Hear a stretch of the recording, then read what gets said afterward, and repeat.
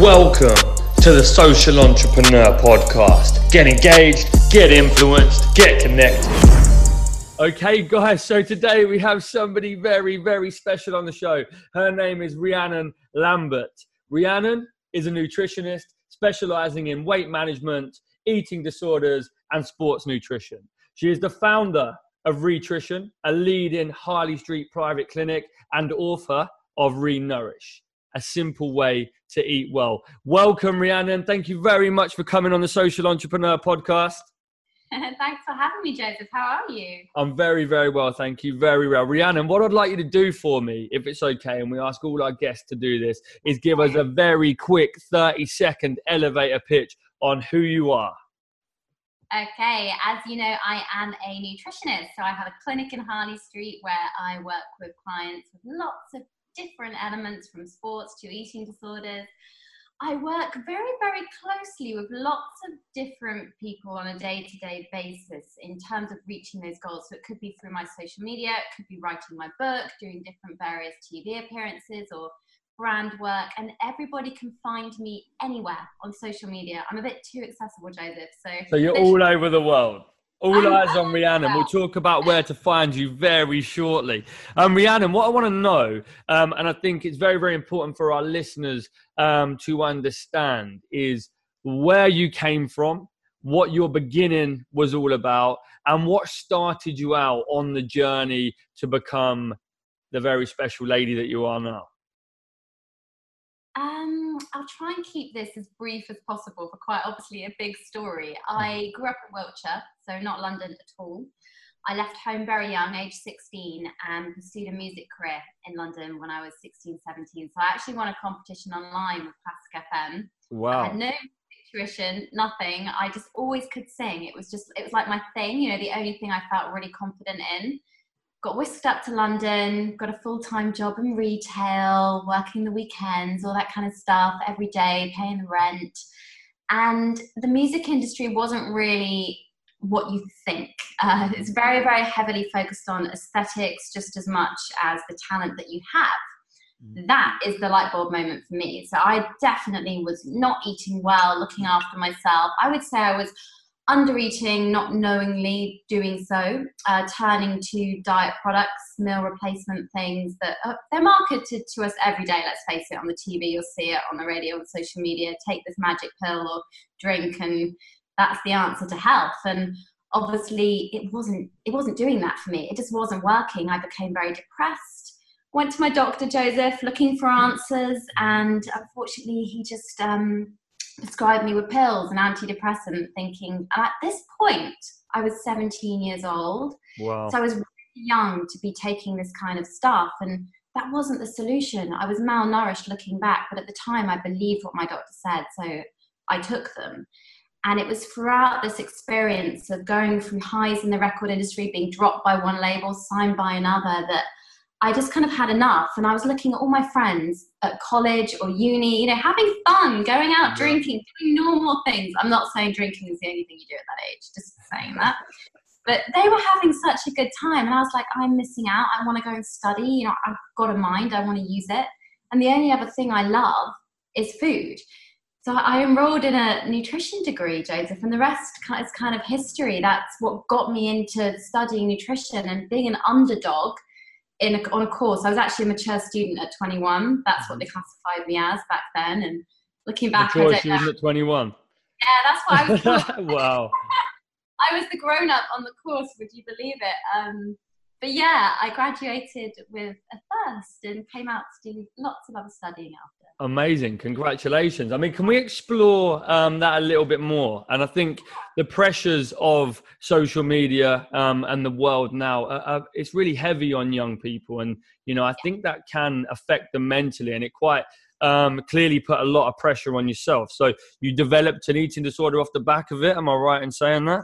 Or sort of, or not quite, or... The thing, at the time, I don't think I was aware I had disordered eating behaviors. But actually looking back, I'm pretty confident that's what happened. And I can see a lot of the traits that I had now manifesting in so many people that I see in my clinic that walk through my doors. I mean, it affects men and women. There's a big misconception as well that it's definitely just a female-based thing, but it's not.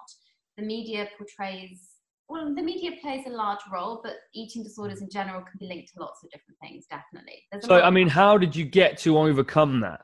I mean, what brought you out of it? Because obviously antidepressants and pills aren't going to help. They're just going to dull the mindset. You know, they're not going to fix the problem. So, you know, what pulled it out of you to change your circumstances? I mean, what really made the biggest difference to me was education. Actually having the knowledge behind the actions I made. So once I understood the behaviors I was making and that they weren't beneficial to me, I could actively make informed choices that would help me. So once you understand why we do what we do, it's such a kind of deep conversation to have. But honestly, if you think about really, when really you wake good, because this is what people want to know. It's the reality, and to hear it from yourself is awesome. Well, it's true, because you make a decision to, let's say, make beans on toast for breakfast or porridge. Why do you do that? Is that because you've been told it's good, or you did it in childhood? Or is that something that you've seen in a magazine? You've got to think the actions behind the decisions we make, and then understanding what nutrition fuels your mind and your body. It's linked to mental health just as much as performance. And as a musician, I still do sing now. Your body's your tool. You are. I'm feeling like you want to give us a little 30-seconder. I really don't. Maybe another time. Carry on. Time you'd be lucky. Awesome. So while we're on the subject then, so do you think that nutrition can have an effect on success if you're not eating right, if your body's not in the right frame of mind or environment or whatever it is? Wholeheartedly, yes. I mean, the food you eat does make the difference between feeling merely okay and merely on top of the world, literally. Your mental health is impacted by it just as much as your concentration, just as much as mood. If you're in a positive mood, and food is linked to mood, you are more likely to be more productive. You can sustain concentrated periods of time for longer. You're able to fuel your actions. So actually food is heavily interlinked with performance and how you feel every day. Massively so. I mean, this is really interesting for me because I think the journey of an entrepreneur is a very stressful and hard one. And when you're doing everything by yourself and you live by yourself, you know, these simple things in life can become secondary. You know, food, relationships, looking after yourself, sleep, working out, you know, all of that type of stuff. And for the first few years in business, for me, I was awful. I was eating one meal a day. It was a microwave meal. I would fly home after a 12-hour shift, bang a 2-minute meal in, eat it, back to the office. And I was running on empty big time. And you're not alone there. And did that affect your health at that time? Do you think it affected your mental clarity as well?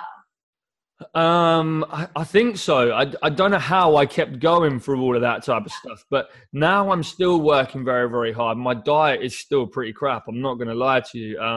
You need to come to my clinic, Joseph. I most definitely will. I need to get some tips. This is why it's interesting. I need to keep my concentration levels up rather than just trying to fuel it with coffee. So it's cool to know that having the right diet has a direct link to energy and performance. You kind of hit the nail on the head with the caffeine thing as well. So the population, we're a population of caffeine addicts. We want convenience. We want on-the-go food. Fair enough. I completely understand. I get home late from work some evenings, 9, 10 o'clock. You know, running your own business is hard. I don't want to be slaving over a stove for hours. But that's why in my book, Renourish, I created so many simple, quick, easy recipes. And having the tools and understanding that that's possible. The microwave isn't bad for you. The freezer isn't bad for you. And that's big misconceptions I love to bust because I live off the microwave and the freezer. Oh, nice. That's good to know. Yeah. So the nutritionist uses the microwave. It's cool. It's okay, guys. Fine. But it's just about what you put in the microwave, you know. Don't be putting a mac and cheese in there and expecting it to be healthy, right? Put in there something like... Go on. It's all moderation. I actually have a mac and cheese recipe in my book, a healthier version of. I think you're going to be on for a winner there. I mean, what I do when I go to buy, and I mean, we're talking specifically about microwave meals here, but when I want to eat healthy, I'm literally walking into the supermarket. I'm like, right, I need to eat healthy, but I need to eat quick. And then my eyes go straight to the little boxes on the bottom. Right. Is it green, green, green, green, green? Oh shit, it's got red or orange in there. That one's no good. That goes back on the shelf. Yeah. So you use the traffic light system. Mm-hmm. Yeah. So it might not be the most beneficial way of making your decision. But you know what? At least you understand that green is a bit lower in salt or sugar, and that's what most people need to know. If they know that, then that's at least going to help them make a better choice than something else, right? So green is good. Green is good, but a bit of red every now and again is fine. Green is good with a little bit of red. Love it. Okay, cool. So let's go back to you, and let's go back to what happened after you came out of university. Where did you take your career from there? Well, when I was at uni, there was a lot of grafting. So in my second year already, I mean, I was working full time. I was working night shifts to fund my uni education. So I was always knackered. I remember just doing the night shift at the library, feeling like a zombie, going to do my lectures, working in Jaeger and Caramillan at the weekends. And then I got another job, and this is where everything changed for me at the Royal Albert Hall. I was a steward, like I was a red coat that showed people to their seats. Oh, nice. That was like an extra evening job, and I was like, I cannot keep doing this anymore. I had no hours in the day to even sleep. So I decided to get a internship at the time, which I took a hit. I thought less money, more experience. And I worked as a receptionist 2 days a week on the days I didn't have lectures at a clinic in Harley Street. A very well-known clinic now, the Food Doctor Clinic it was called at the time. And because I got the receptionist role there, by the time I graduated in year 3, so I kept this role. I then worked up to getting £20 a day on this receptionist role. It was nothing. You know, it gives you the experience. I got offered a job in the actual nutrition clinic there when I became a nutritionist. So I moved from receptionist to straight away having clients and working. So it's all about networking. And having that job at the Albert Hall, I also made a lot of contacts in my music industry world. So I was kind of grafting the two main things I loved from such a young age. But I soon realized that I needed to do more studying. It's one of those things, the career I'm in, having the knowledge behind me and the financial sacrifice for the gain I've now got was so worth it. I went and did a master's degree in obesity because at the time, obesity was on the rise. It still is, actually. It's a big subject in the UK. It's a big problem and very current. So I thought, right, I'll get this master's degree in that. And that led me to do another master practitioner in eating disorders. So I've got the 3 different things, and then another course in sports nutrition. So I kept studying and working and building my clinic whilst I was still studying. So I had the degree, but I was building my private nutrition work all the time. It was on Twitter first. There was no Instagram back then, Joseph. It was all Twitter. Twitter. When did you start? What year? Twitter I was on in my second year of uni. And Instagram now about 2 years ago, I think now, coming up to 2.5 years. Nice. I think there's some takeaways there. I mean, number one was the sacrifice that you made, you know, to take a step back to go forward. So many people aren't prepared to do that. And that really is the difference between, you know, looking at it short term or looking at it long term. I mean, that's clearly paid off for you. Yeah, I lived on the breadline my whole 20s. I only recently started to take a Don't tell me you're out of your 20s. Not yet, nearly. I'm going to say, no way. But you know that early stage where everyone's off having fun? Yeah. Okay, your early 20s, you sacrificed. And then second of all, for me, it was something very key that you said, and was having that knowledge. And you're clearly very, very knowledgeable in what you do. But everybody needs to understand that knowledge is power. You know, knowledge really is power. You have to be an expert to be respected. If you want people to listen to you, if you want to be a boss, if you want to be a figure, you know, you have to know what you're talking about, right?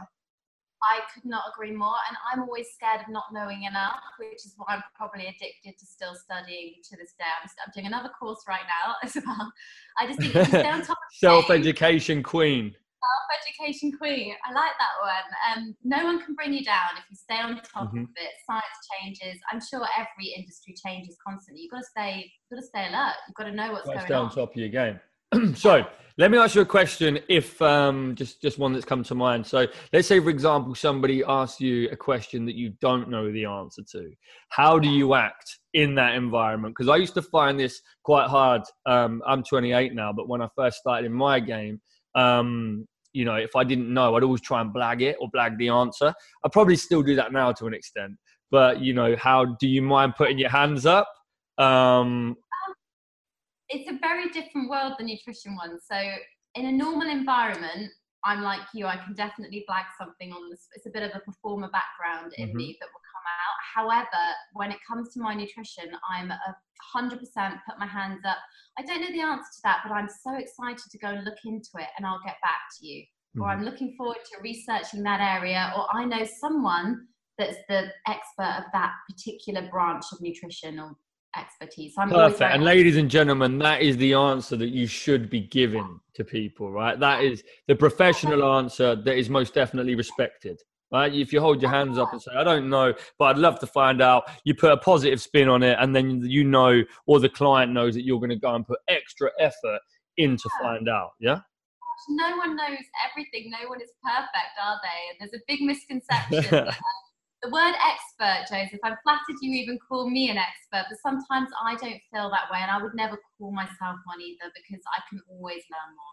But you're a student of the game, but obviously that's why you're so successful, because you think in that environment, you know, you think in that manner, you know, and if you never believe that you don't have any more to learn, then, you know, you're not going to keep growing and keep developing. So that's very, very important. And that's a good key feature.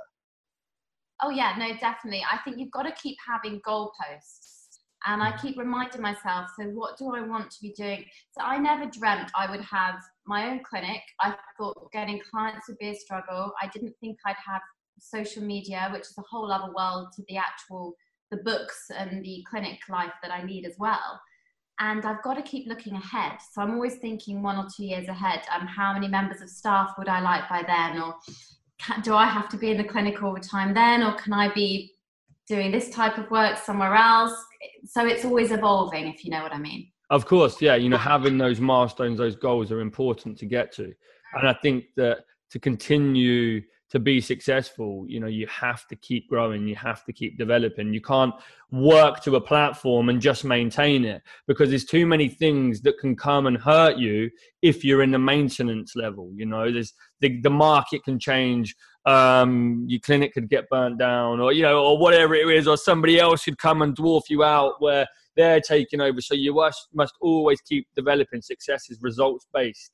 So, you know, you have to keep getting better. Well, that's what happened to me in the music industry. The economy crashed. It was 2008. All the record labels went bust, and my life suddenly changed overnight. I couldn't suddenly. Can I ask what type of music you're into, or you perform? Right. So I sing. I'm a classical singer, so I can do nice. kind of light opera, musical theatre.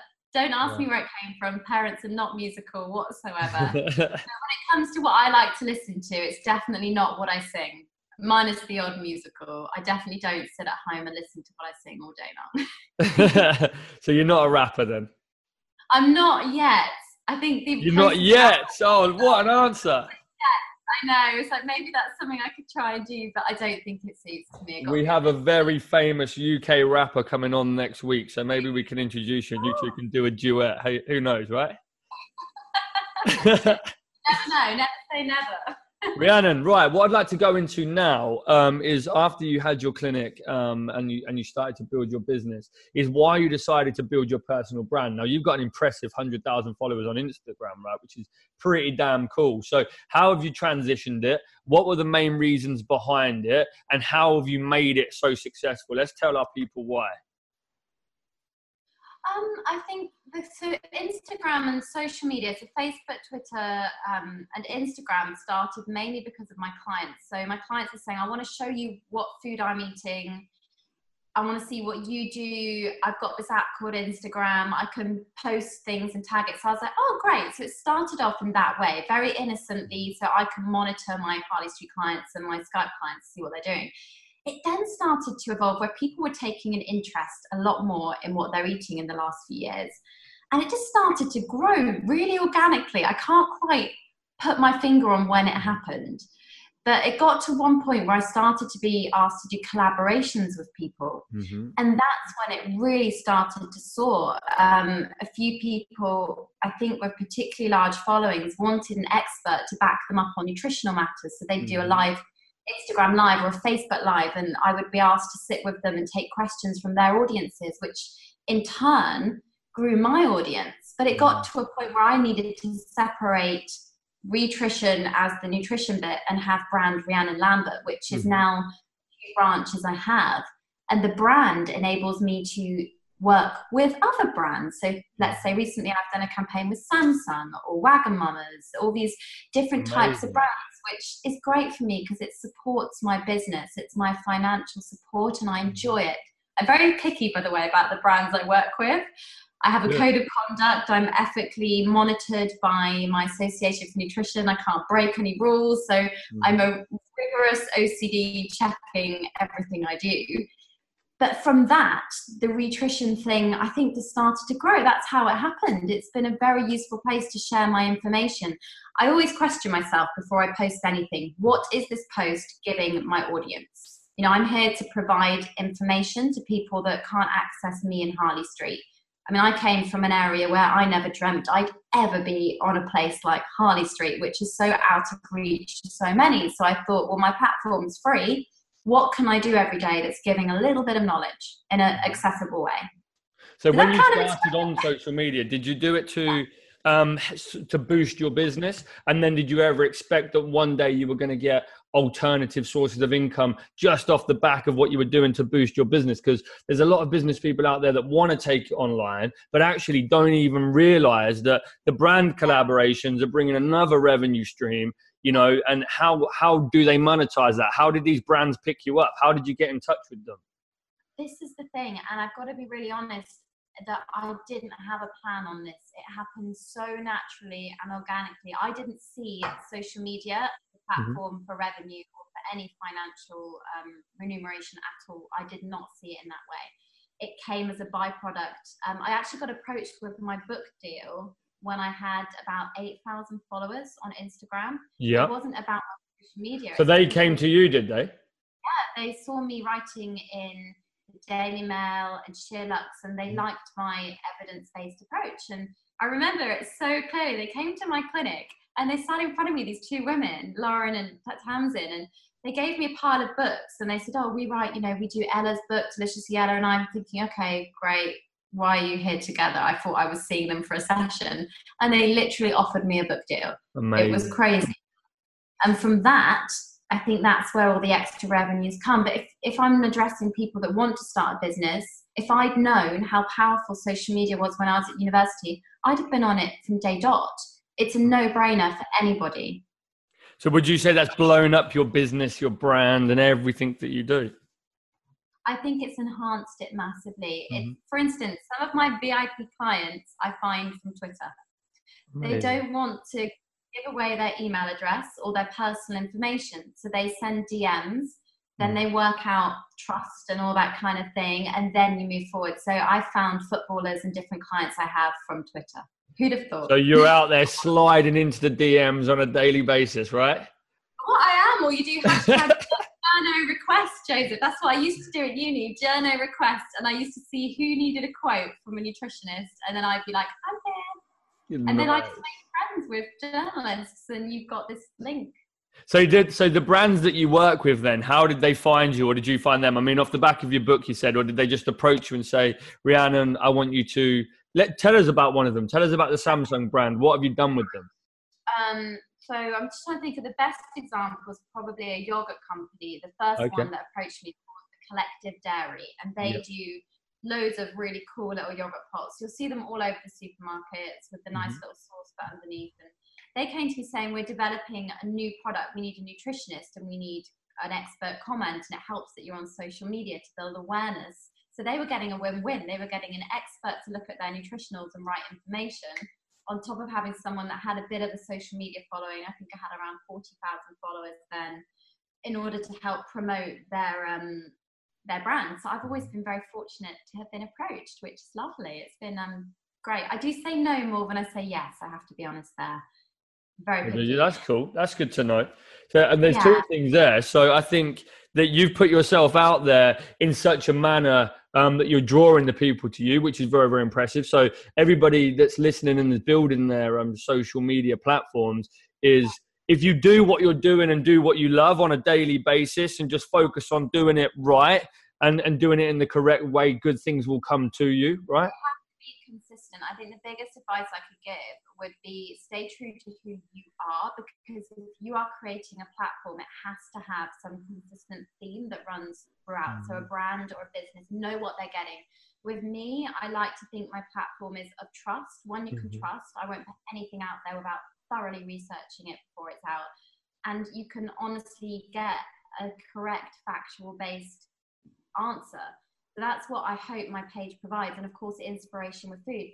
Think about what is your page giving your audience, and how consistent is your feed or the messages you put out, because that's what brands buy into. They want to see engagement on feeds more than a number of likes or followers. They want to see if people commenting. Do you get back to people? Are you able to interact in a really good way? Do you build your brand in that way?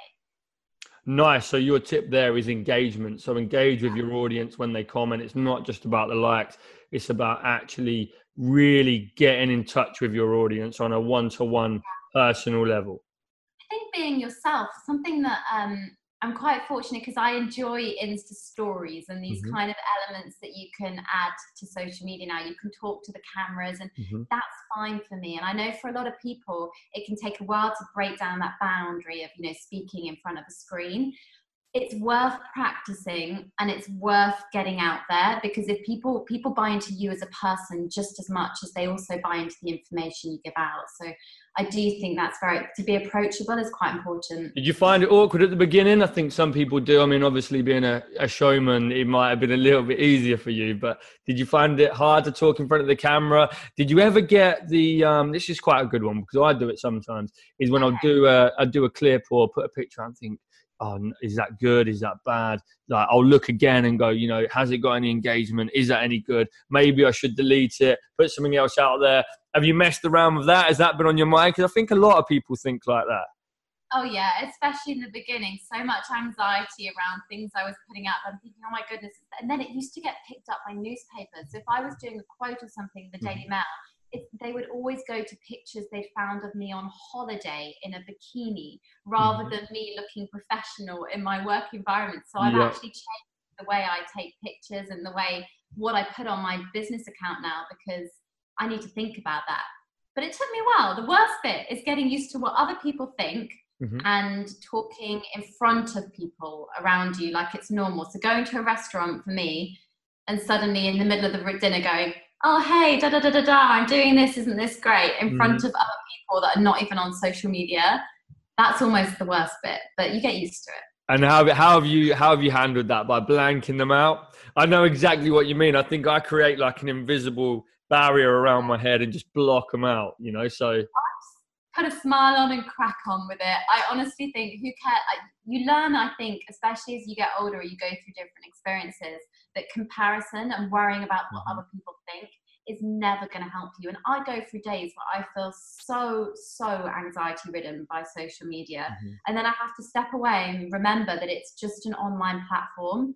Can I ask you why? Can we dive a little bit deeper into that? What is the reason? Is that because of people's comments? Is that because of your own insecurity, or what is it? Why do you feel like that? Well, there's lots of different reasons. The first is the trolling that I have received and I do receive, and it's not nice. People have something to say about your appearance. You're either too big, you're too small, your hair's too blonde, or anything. Honestly, it could be anything. Oh, you look different in this picture to this one. I get comments about how I look probably on a weekly basis now, and I just get used to letting them slide right out of the DM and just blocking and declining. The second one would be worrying, because I'm an overachiever, or I'm one of those types of people that just loves to keep learning and keep going. I find myself looking at what other people are doing and feeling like I'm not doing enough. And that's me being so honest. I sometimes feel like I haven't achieved anything, which must sound mad, but you get that feeling, and I'm sure you can relate. You must have that. 100%. And it's always putting that pressure on yourself to do more, and I think that's the entrepreneurial spirit inside, and you do look at other people and you see how far they are, and you think that, you know, I should have done so much more. Why have I not reached it at this time? Why am I still only doing this? I'm not doing good enough. I'm not working hard enough. And, you know, I go through those emotions quite a lot, and actually it's hard to deal with, and it sometimes can be very depressing, but then you've got to take that time out and just pat yourself on the back and say, you know what, you're doing well. Like, really coach yourself. You know, you've done really well. I love what you're doing. You're a champion. You're smashing it. Keep going. Like, all of that type of stuff. Yeah, I actually call that self-care, and I do it with my clients, and I try and practice it on myself. If I don't take a little bit of time out for me, it doesn't make you a selfish person. I used to panic, oh, I'm weak, or I'm selfish because I need this time and headspace. But like you just said, if you give yourself a pat on the back and you remind yourself, you actually have to say these things, or have a close friend. Or, you know, I've got Sophie who works with me, and without these people around you to pick you up, it can be such a lonely space, can't it? Being on your own as an entrepreneur. Absolutely brutal. Yeah. Absolutely brutal. You're your own worst enemy. You punish yourself, and it's not really right. Especially when with the long hours and when things, you know, don't always go right, and you don't get to see people, and, you know, it can be a pretty crazy place, pretty crazy place. That you for the world, would we? Say that again? No, exactly right. We wouldn't change it for the world. So, you know, you just gotta know that it comes with the territory and it's part of it. Sometimes I feel like I've got bipolar. 1 minute I'm up, 1 minute I'm down, 1 minute I'm happy, 1 minute I'm sad. I'm literally up and down so much. It's crazy. But the environment makes me act like that, you know. So it's. I can also channel that, and I would say, being able to feel emotions like that on a day-to-day basis. So I use this analogy with my clients, and it's kind of like a wave. There's always a top, a crest of the wave, and there's always a low point. You have to keep going through that. And the fact that you're able and you have the ability to feel these emotions is actually pretty amazing. I don't think we give ourselves enough credit as human beings sometimes for the things that we do, how we feel, how we act every single day. But that's a whole other That's a whole nother subject for a whole nother day. Right, let me ask you 2 questions, Rhiannon. Let me ask you, as an entrepreneur, what has been your worst moment? As in, when have you felt so bad that you wanted to quit? It's not been great. And how have you overcome it? Without a doubt, the worst moment for me was a point last year where I was under fire for some Daily Mail headlines that had been put out.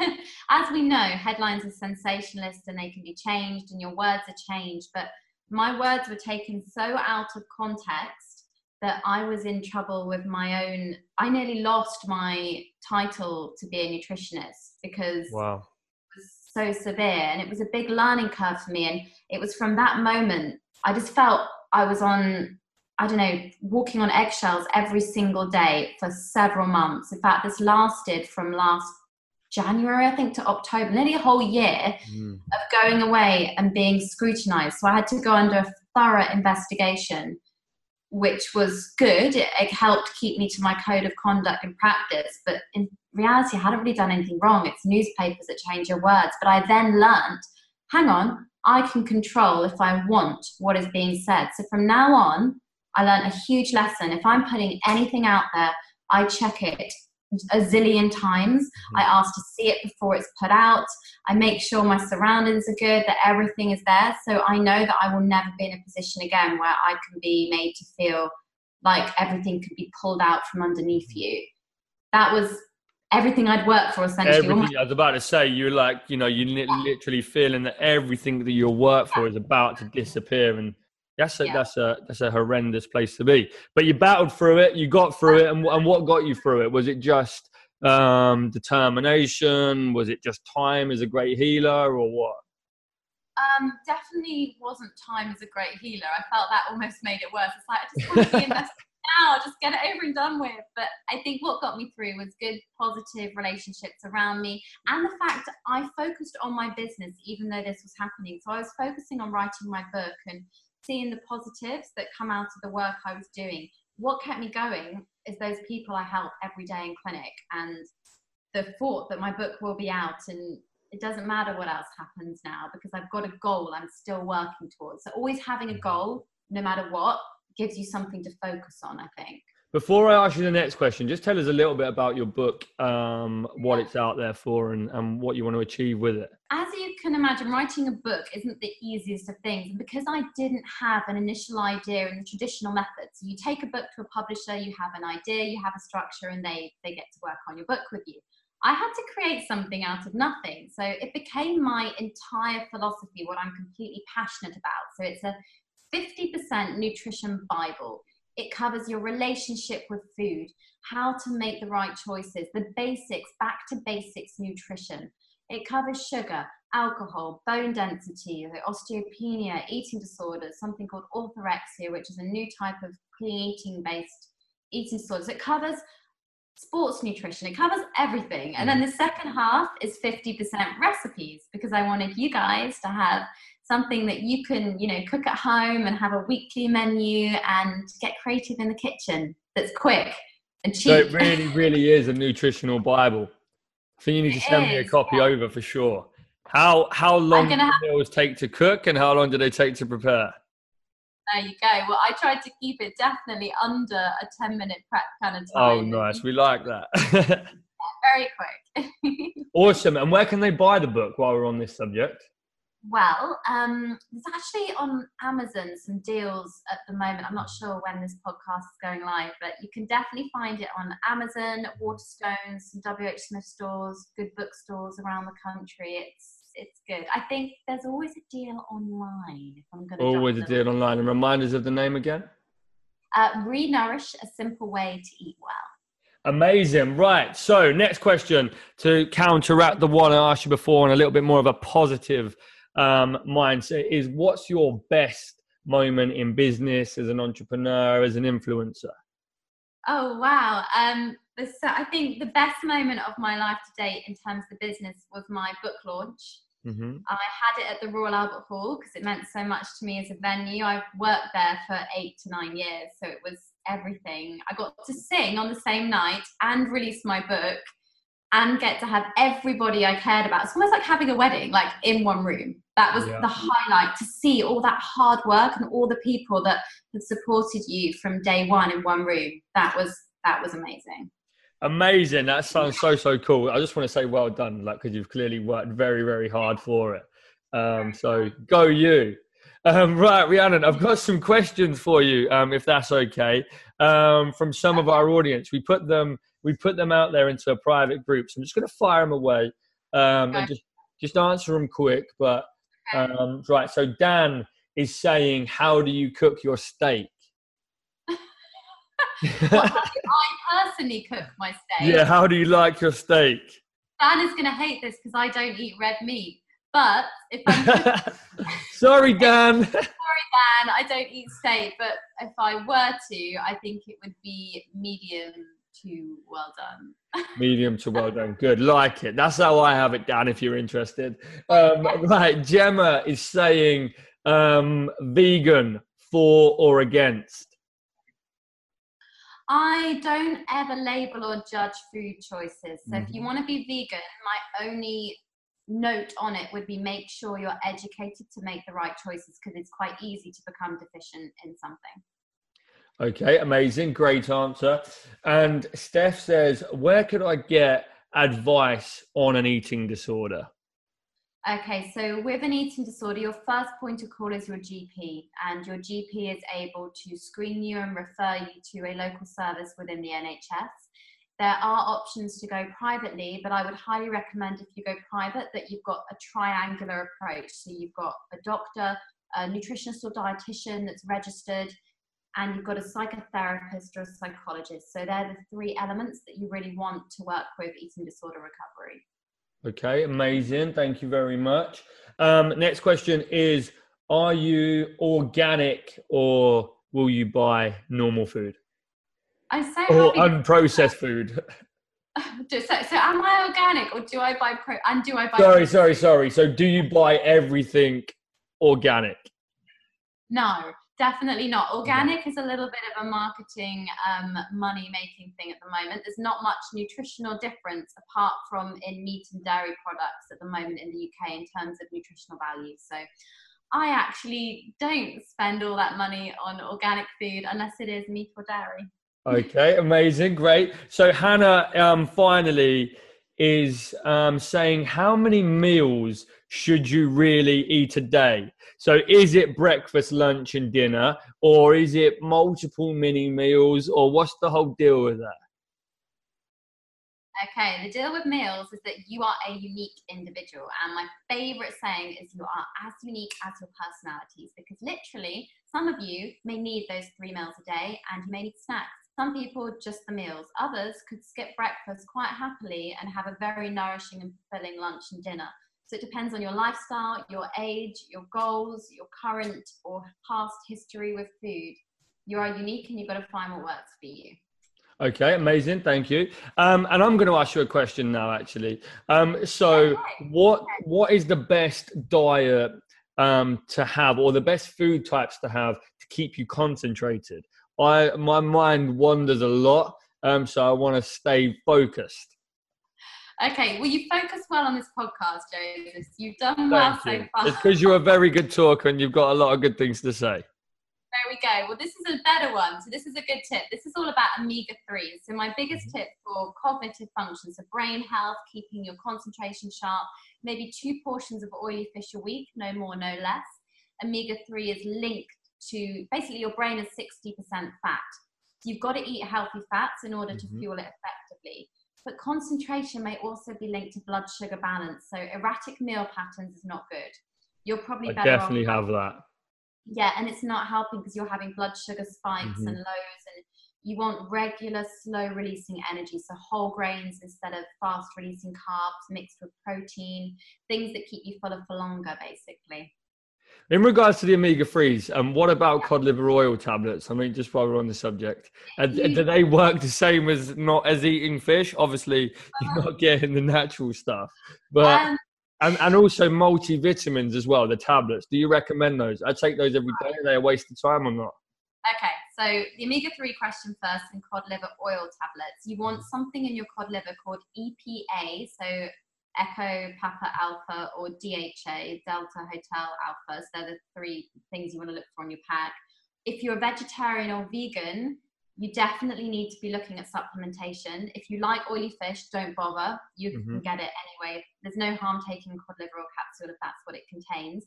The multivit, I'm not a fan of. I think most people can get the nutrition from their food. A lot of it you just pee out, if I'm being quite honest. You know, when urine can be bright yellow when you've been taking any kind of supplement or Berocca, that's because you're just excreting everything. So the bioavailability, which means how easily it works inside the body, isn't great from a pill. You can never replace the food. So do you think then because I take Berocca every single day. Do you? I first got introduced to it when I was filming for The Apprentice, and the 9-week process we went away. There was a lady on there called Varna, and she used to have them, and I just got addicted to them from then. And I have them every single day. But do you think that like having one every day is too much, or you should have it every single day, or what? Well, they're making a lot of money from you, aren't they? That's all I can say. Yeah, I know they are bloody expensive as well, man. About £6 a tube. £6 a week on Berocca straight away. I don't know. I would ditch the Berocca is my honest answer to that. You're not going to be getting any. It's just a bit of vitamin C top up, which you can get from a Satsuma.